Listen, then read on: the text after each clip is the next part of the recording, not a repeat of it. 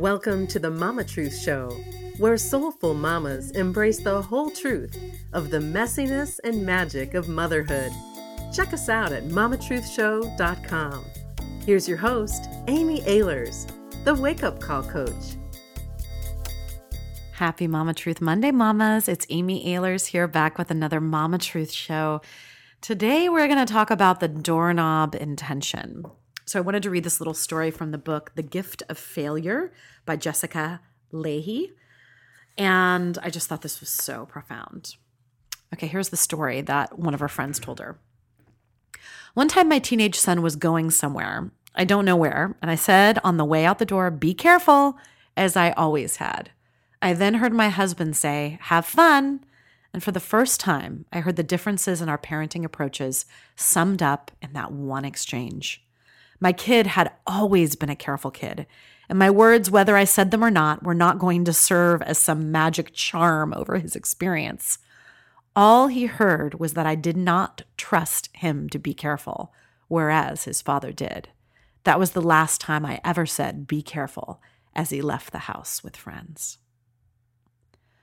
Ooh, I have to tell you, when I read that story, I was really taken aback by it because I feel like it can be so easy for us as mamas and conscious mamas and mindful mamas who love our children so much to feel that hovering sense, like hovering over them like, okay, be careful, be careful, be careful. And even if we're not actually saying it, there can be that feeling of be careful, be careful, be careful. And especially as they get older, that feeling of be careful, the world's not safe. Be careful, I don't trust you. Be careful, like what's the underlying thing behind that?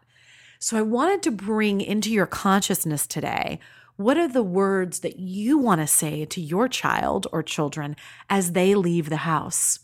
Whether that's leaving the house to go get dropped off at preschool or daycare or grade school or middle school, or they're walking out the door with the car keys in their hands and getting ready to go off to a party in high school, or getting ready to go off to college, or even when they're home from college. What is that doorknob intention? Those parting words that you want imprinted in their conscious mind, in their subconscious mind, in their heart, and in their soul. What is that intention for you? So that's my inquiry for you. And how can you begin, no matter how old your children are at this point, to start infusing that? What are the values that you want to instill so that your child can really enter the world, and when they leave the front door to go wherever they're going, they feel what from you? What is it that you want them to feel? And really bringing that doorknob intention into everyday life of how you parent.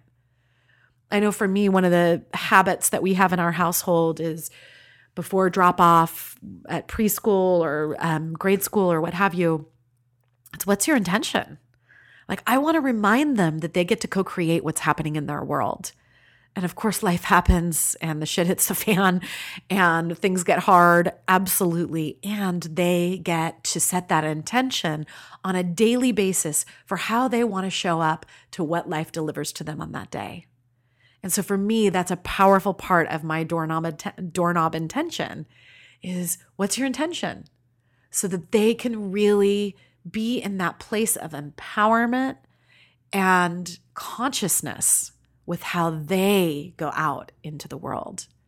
So what's your doorknob intention? I would love to hear from you. Hop on over to my Facebook page if you haven't already and leave me a comment. I love receiving your comments.